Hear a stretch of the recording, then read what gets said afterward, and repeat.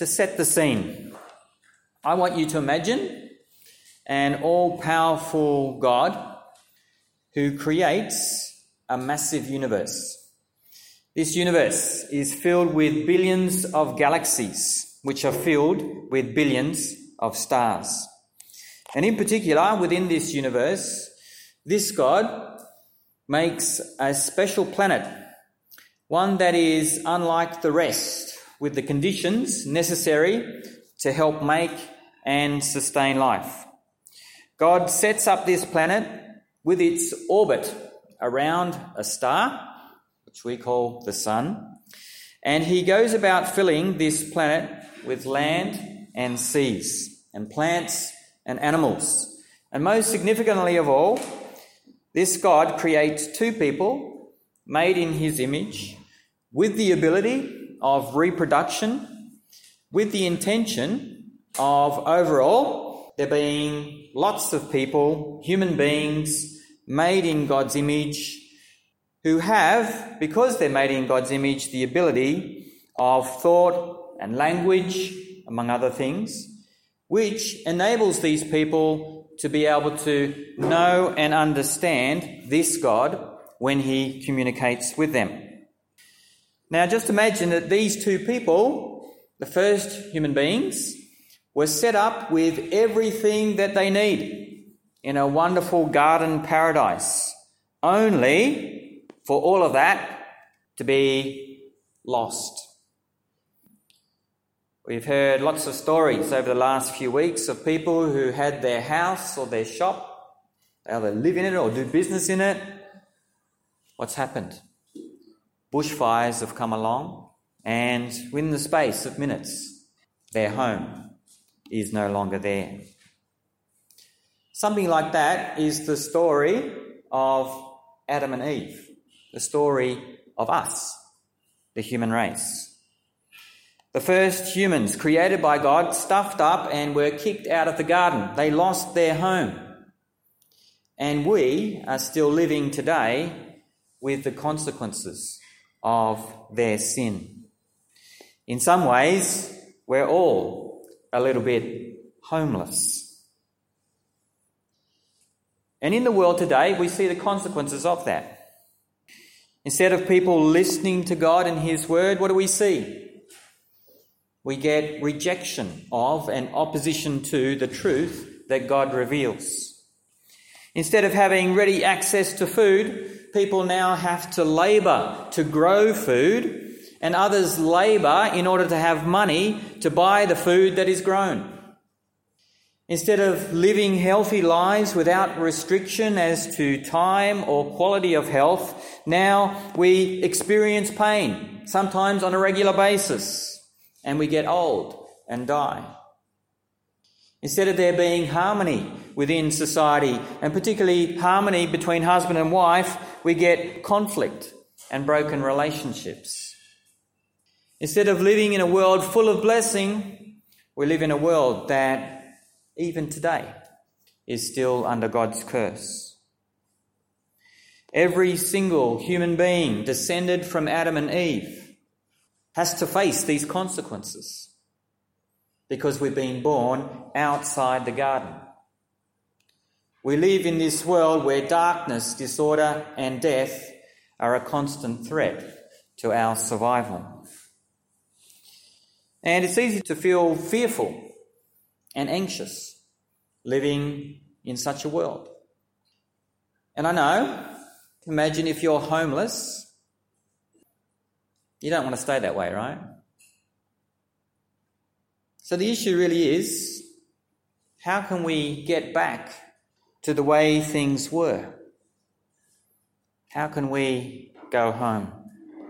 How can we get back to life lived in the presence of God and experiencing his blessing? In particular, how can we go back and re-enter the paradise that has been lost? And importantly, who is the person who will lead us back in? Thankfully, according to the message of the Bible, there is a way back in. And so this problem that we have about life, the death that we see around us, disease, bushfires, volcanoes. The Bible does tell us that there's more to life than just death. In particular, there is someone who has been sent by God with the task of leading the human race back into the presence of God. And that person is described in the Bible as being both Son of God and Son of Man. In the book of Daniel chapter 7, verses 13 and 14 in particular, we're told about a person, someone described as like a son of man. And son of man in Hebrew literally is like son of Adam. So someone who's a descendant of Adam, a human being. And this human being is described as coming with the clouds of heaven into the presence of God, the Ancient of Days. And amazingly, this son of man, is given dominion and glory and a kingdom. And we're told he's given these things in order that all peoples, nations and languages should serve him. These verses in Daniel also tell us that this Son of Man's rule or dominion will be an everlasting dominion, which shall not pass away. And his kingdom will be one which shall not be destroyed. Just think about that prophecy. What's our problem as human beings? Well, basically, we're homeless. We're being kicked out from the presence of God. But here we have a picture of a Son of Man, in other words, a human being, one of us, who is going to go where? According to that prophecy, where is that Son of Man going to go? He's going to go up or down? He's going to go up to where? To God himself in heaven. He's going to ascend into the presence of God. And this ascension of the Son of Man into the presence of God, it effectively means that the way will have been opened up for humans to be able to return to be back in the presence of God.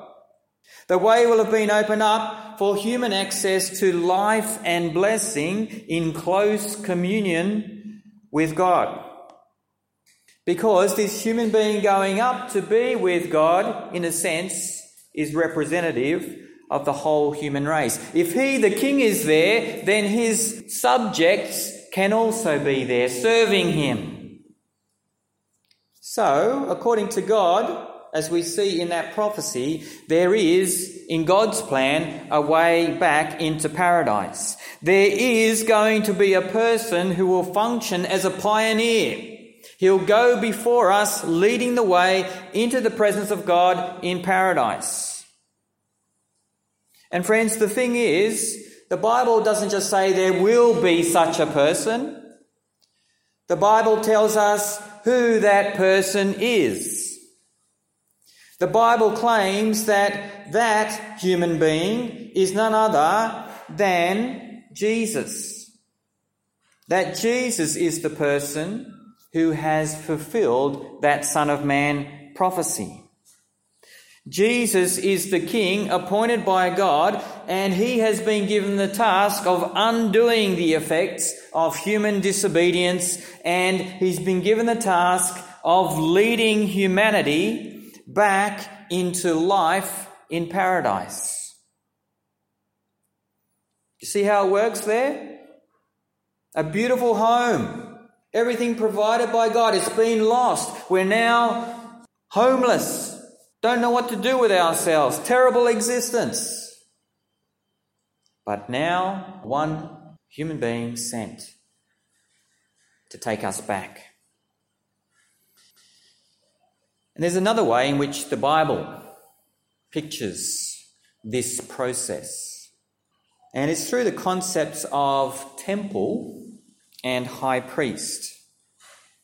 Now, most of us probably understand that a temple is a holy place where people can go to in order to worship the God that they believe in. And in the Bible, we see the people of Israel, they were given a temple too.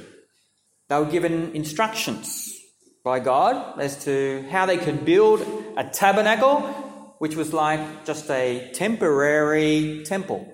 Right? The tabernacle was there until the final version, the temple, could be built down the track. And that temple was supposed to be modelled on the very design and structure of heaven itself. It was modelled on what Moses saw when he was on the top of Mount Sinai meeting with God. So when God came down on Mount Sinai, basically God brings heaven with him. Moses could see what heaven is like. And he was to build a little model of that, represented in the tabernacle. So the temple in Israel, it's basically symbolic of paradise. It's symbolic of the presence of God. That's why the upper part of the pillars of the temple were engraved with fruit and flowers. And other parts of the temple, they were engraved with animals and cherubim. Fruit, flowers, animals, cherubim. What does it make you think of? The Garden of Eden. It's meant to symbolise paradise. It's a picture of what things were like back in the Garden of Eden. And of course, the key feature of the temple, anyone tell me what the key feature, the most important room of the temple was? The Holy of Holies. Yeah, the most holy place. The architectural heart of the temple was this location, the inner sanctum, where the throne of God was symbolised in the form of the Ark of the Covenant. That's the temple. But what was the function of the high priest? Well, once a year, who was allowed to go into the Holy of Holies? It was the high priest, wasn't it? But he could only go in after the required sacrifice had been made. And friends, this is why those passages which were read out to you from the book of Hebrews talks about Jesus as the great high priest. It's using this imagery of the temple and the priest who goes in. The priest who goes in a sense, is humanity going into the presence of God. It's a picture of the hope of being able to go back home, to re-enter paradise. And the thing is, the Bible tells us that Jesus is the great high priest who has come not just to go into the little model, which is the temple there. No, Jesus isn't dealing with models here. He's dealing with paradise itself. He's entered through the greater and more perfect tabernacle. In other words, the tabernacle not made by human hands. Not the model there in Israel. No, heaven itself. He's entered into the most holy place. Once for all time, the Bible tells us, not by means of the blood of goats and calves like happened in the old temple, but by means of his own blood, thereby securing an eternal redemption for humanity. In Hebrews chapter 10, verses 19 to 22, we're told that we should have confidence to enter into the most holy place. We should have confidence to go back home into paradise through the blood of Jesus. It's his sacrifice on the cross which functions as the bulldozer that clears the way through the barriers. What once was barred with the cherubim there at the border of the Garden of Eden, not allowing humanity to go back in, Jesus, through his sacrifice, now opens the way so that we can go in. The writer of Hebrews tells us that through Jesus, through his sacrifice, a new and living way has been opened up for us. That barrier has now been done away with. The barrier between us and God. And so we have this wonderful picture in the Bible of Jesus, the true high priest, who has opened up the way for humanity to be able to go back home.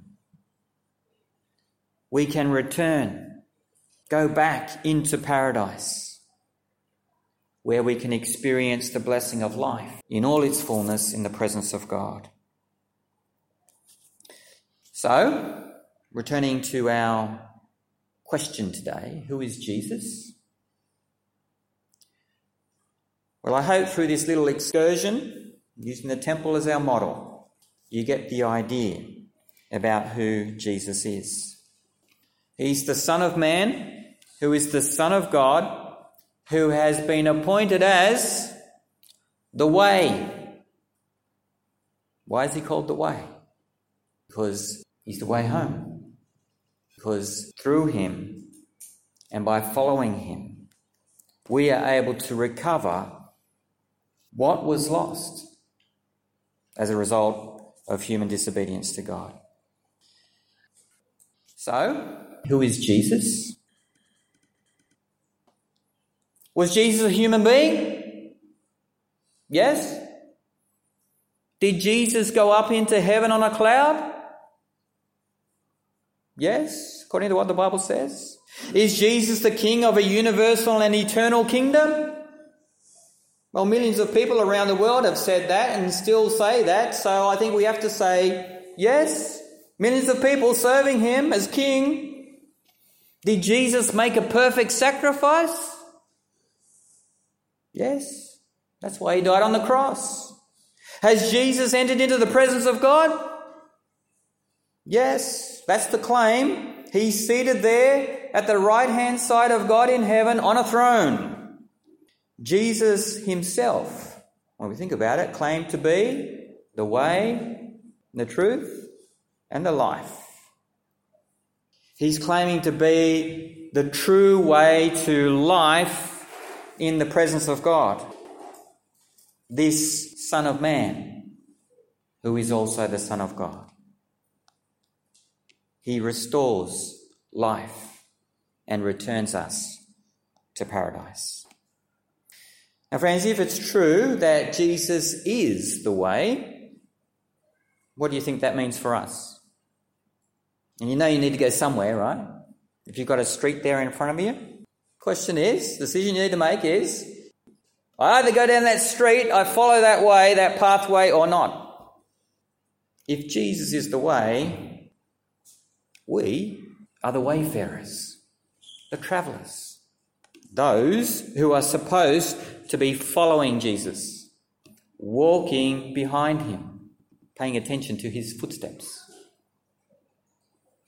If you want to re-enter paradise, the only way you can do that is by being a follower of Jesus. Who is Jesus? He's the way to life.